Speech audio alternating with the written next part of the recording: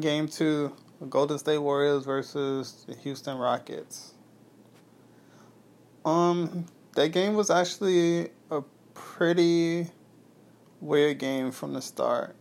Just the fact to see that Houston Rockets actually changed up the way that they usually play from iso ball to actually looking more like the Spurs was actually interesting to see that like that. And it was weird to actually see with the Golden State Warriors, Curry having 2 bad games in a row, which was weird. I never seen that before. Usually I'm always seeing him have like 1 bad game and then he bounced back with 40 points or something like that.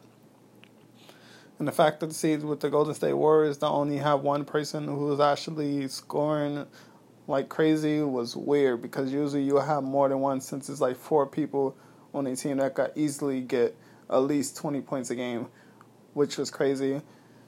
I'm interested to see Game 3 to see exactly how the Golden State Warriors going to bounce back, and wonder if the Houston Rockets is actually going to stick with the way that they played in this previous game and keep it for the rest of the series, because if they don't and they continue to do the ISO basketball that they was doing in Game 1, they definitely going to lose to the Golden State Warriors.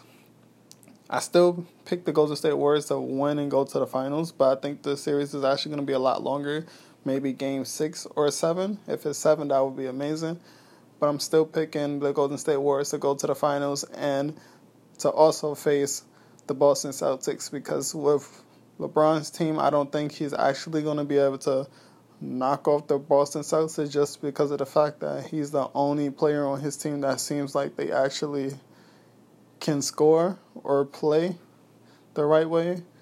So I don't see LeBron actually going to the playoffs this year, and I would actually feel sorry if he did go to the playoff on the finals this year and actually get swept by the Golden State Warriors.